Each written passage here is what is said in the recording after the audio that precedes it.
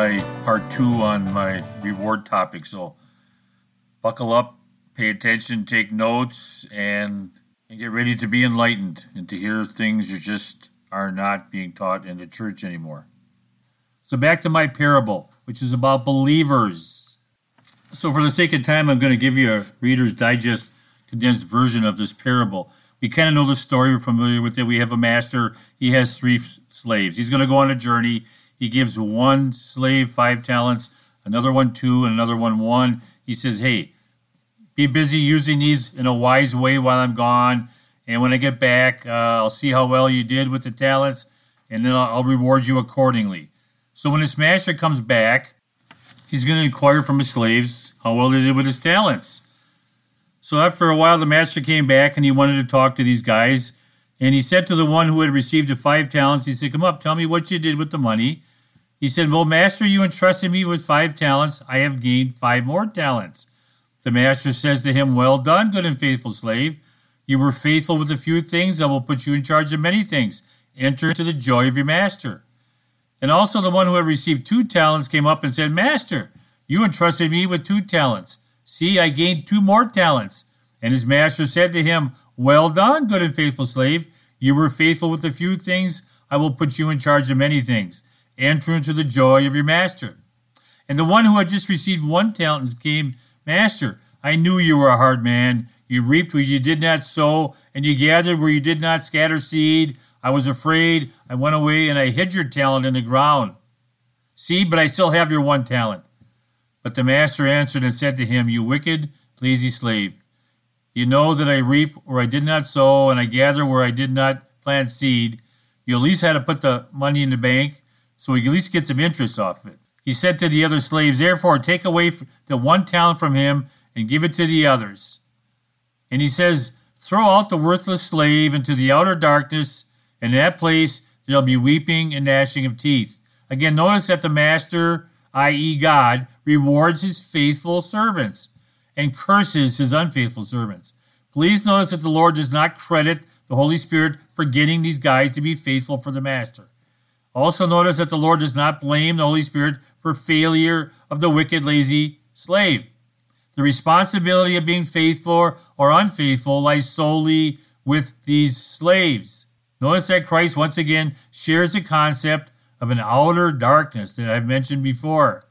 Now again, let me say right off the bat that many in the church assume that this man ends up in this creepy place called the outer darkness because he's not saved or was never saved to begin with.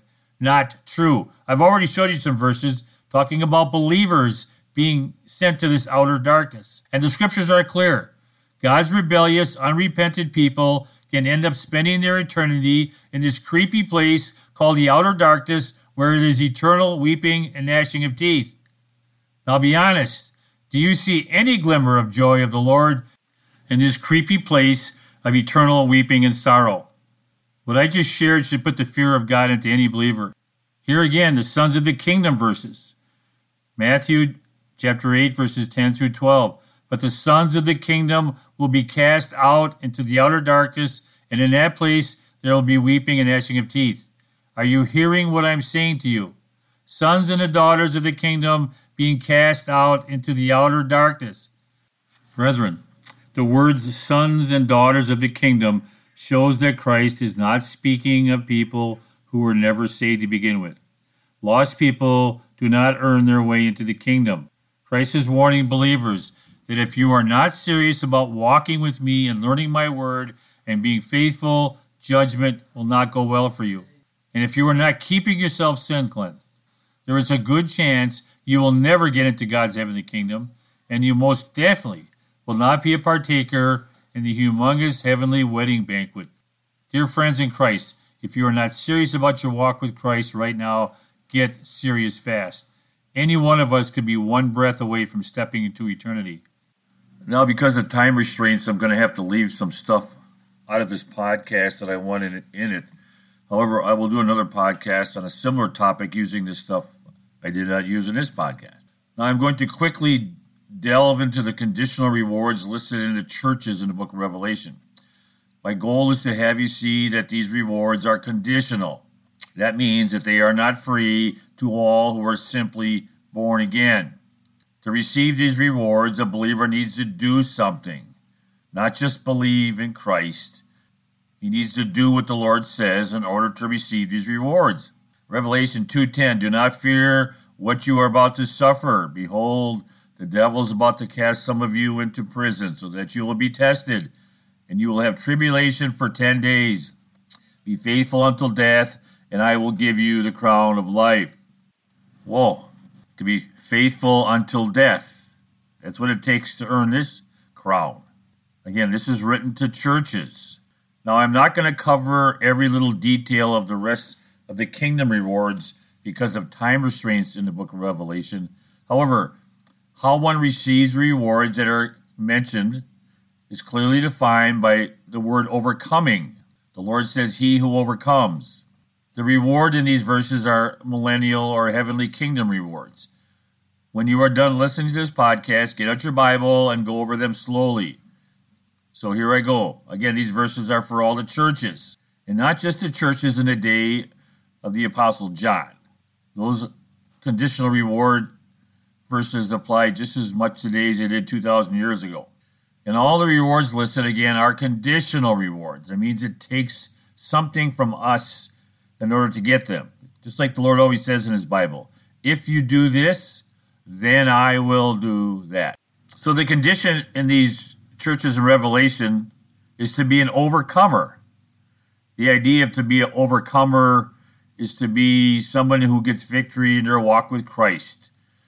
That means to overcome the flesh and to basically overcome the call of the world and be distracted by the things of the world. It doesn't mean you're going to be perfect, but you're going to know you have that victory in Christ. You're at the point in your life when the things of the Lord are much more important than the things of this world. An overcomer is that believer who's committed to serving the Lord no matter what the cost is. Nothing's going to stop them from being faithful until the day they go home. Revelation 2:7, he who has an ear, let him hear what the Spirit says to the churches. To him or her who overcomes, I will grant to eat the tree of life which is in paradise. The tree of life. That's a reward blessing. That's in the next life. If you're an overcomer, you're going to get the opportunity to eat from this tree of life. Whatever that is, it's going to be a special blessing. Well, first of all, let me say that not all believers in the church are overcomers simply because they are believers. Getting born again 10, 20, 30 years ago is not going to automatically mean that you're going to get the opportunity to eat from this tree of life.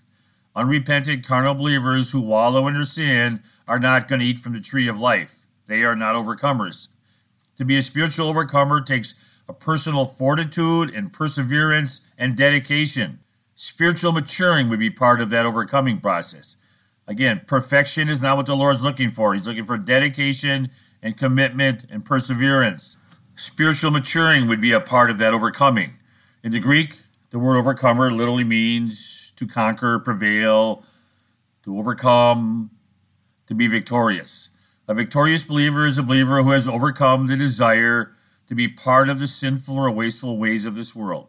Now again, an overcoming believer is not one who is perfectly victorious over every aspect of their life. They're still going to have struggles with the flesh.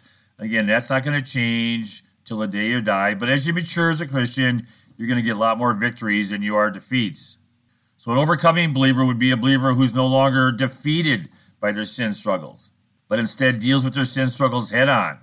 And then when they stumble, they get those sins cleansed by the blood of Christ. Being an overcomer is much about attitude. It is about obedience. An overcoming believer is literally a believer who has gotten to the point in their life when they are successfully walking in a manner which pleases the Lord. Again, I'm going to keep saying this so people don't think that Bob's talking about some imaginary plateau that you reach. An overcoming believer is still a believer who's going to occasionally stumble and sin, okay? But they're locked in. An overcomer is locked in or committed to the ways of the Lord. Nothing's going to sidetrack them.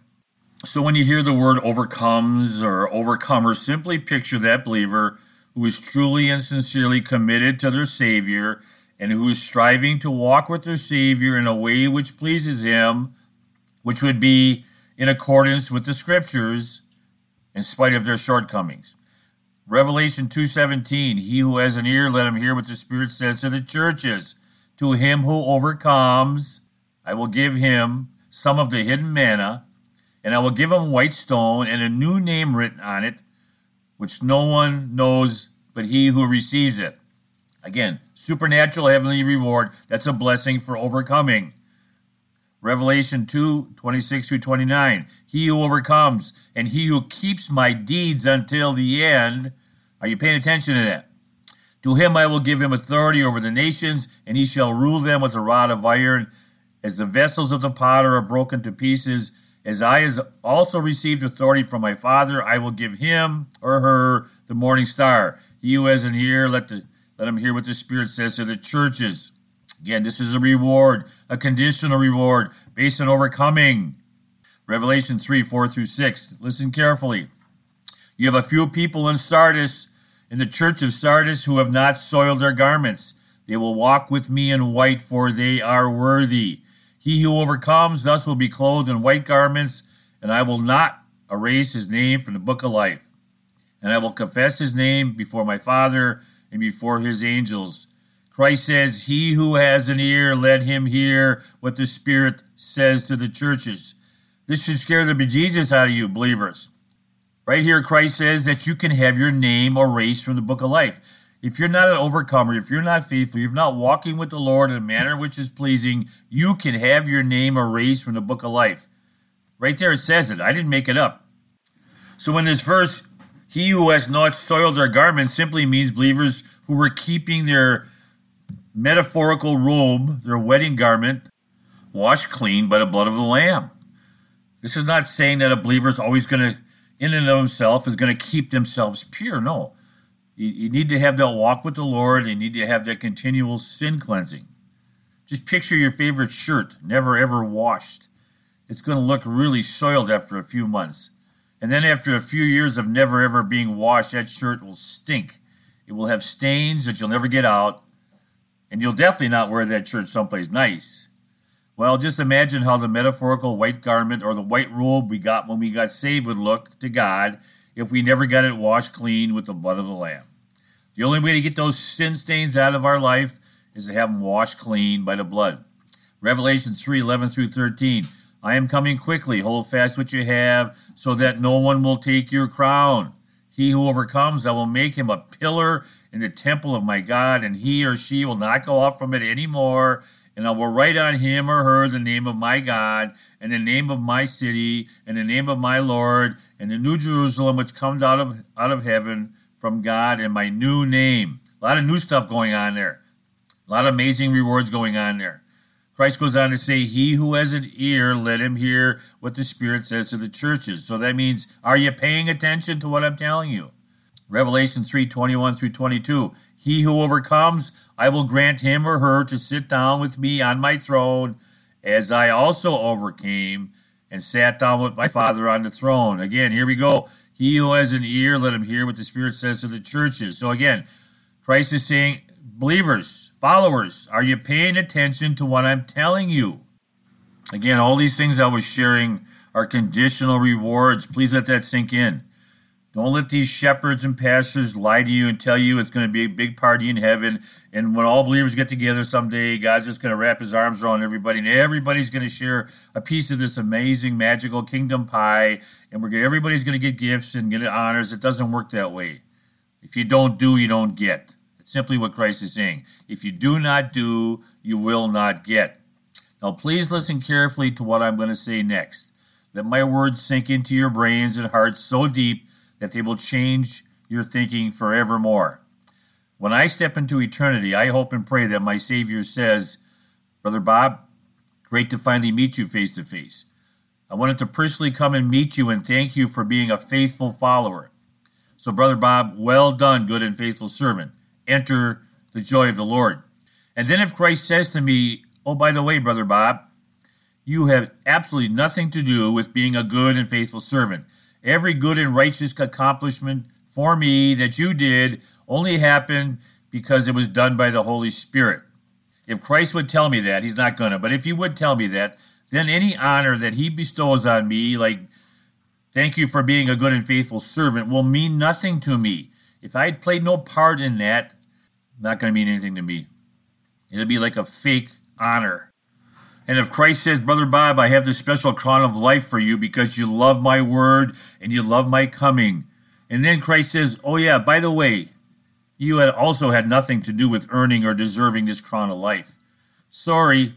Yeah, I know I told you in my word that you could earn it. Well, I was kidding. The Holy Spirit also earned that crown for you, Brother Bob. If the Lord says that, and again, he's not going to, then the crown of life that I receive will be meaningless to me because I played no part in earning it. And if the Savior tells me, Brother Bob, and if my Savior says, Brother Bob, it is great that you are part of the wedding feast. It is kind of a special deal. And you and I both know that not everyone in the church is going to get invited to this special event, Brother Bob. However, I wanted to let you know right up front that you do not deserve to be here. Sorry, but getting invited to the wedding feast only happened because the Holy Spirit took care of all the arrangements for you ahead of time. If I'm invited to this wedding feast and I don't deserve to be there, it will mean nothing to me. If I am blessed to receive rewards, honors, and platitudes in heaven, only to find out that I had nothing to do with earning or deserving those rewards, honors, or platitudes, those rewards, blessings, and special honors will mean nothing to me. I would be like a highly decorated military soldier who was wearing someone else's medals. I would be like the soldier who wears a Purple Heart who was never injured in service. Now, what I just said about Christ telling me that I had nothing to do with earning rewards, blessings, or special honors is just not going to happen.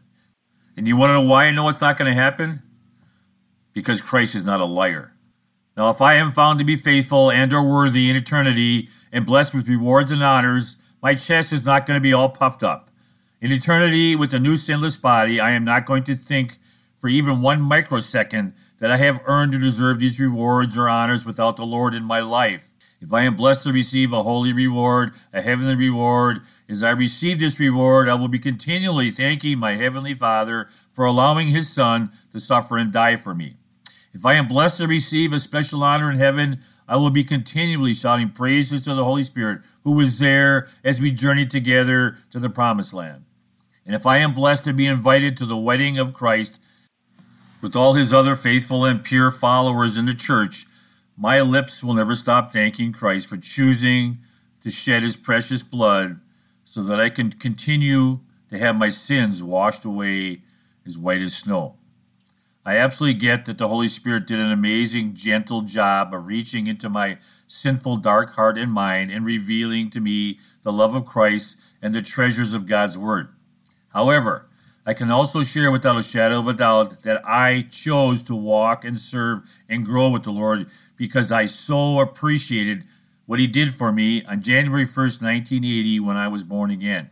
When I realized that He set me free from the power of sin, which in turn allowed me, Brother Bob, a sinner, to choose to walk in a manner worthy of the one who hung on nails for me, I was so appreciative. I dedicated my heart and mind to the Lord. Praise God for the love of a Savior and the moving of the Holy Spirit in the soul of a man who was once dead. So again, brethren, make no mistake, the only believers in eternity who receives God's eternal honors or platitudes are going to be those believers who earned or deserved them. I know that drives a lot of Christians wacky and nutty and freaky. Their mind melts when they hear that, but that's what the Bible teaches. As I've shared before, from what I see in Scriptures, the only unconditional or free, no strings attached gift that this world ever received from God was what He did for us at Calvary. That was a free gift, no strings attached, just need to believe it, accept it. But all the rest of those gifts in the Bible, all the rest of the rewards, all the rest of them heavenly honors come with the requirement. Revelation 3, 4, 5 again. Again, let's listen carefully. But you have a few believers in the church of Sardis who have not soiled their garments, and they will walk with me in white, for they are worthy. He who overcomes will be clothed in white, and I will not erase his name from the book of life. I'm not going to talk about that, erasing the name from the book of life on this podcast, but that's a scary thought. And every single one of us are going to get exactly what we have coming on our judgment day. None of us are going to get anything more than we deserve or anything less than we deserve. 2 Corinthians chapter 5, verses 9 through 10, therefore we all have as our ambition, whether at home or present, to be pleasing to the Lord. For we must all appear before the judgment seat of Christ, so that each one of us can be recompensed or paid for or handed out or given for those deeds they've done in the body, what they have done, whether it was good or bad. Let me close with this. Again, please listen carefully. Luke 12:35 through 38. Christ is speaking. Be dressed in readiness and keep your lamps lit. Be like the men who are waiting for their master when he returns from the wedding feast, so that they may immediately open the door to him when he comes and knocks. Blessed are those slaves whom the master will find on the alert when he comes.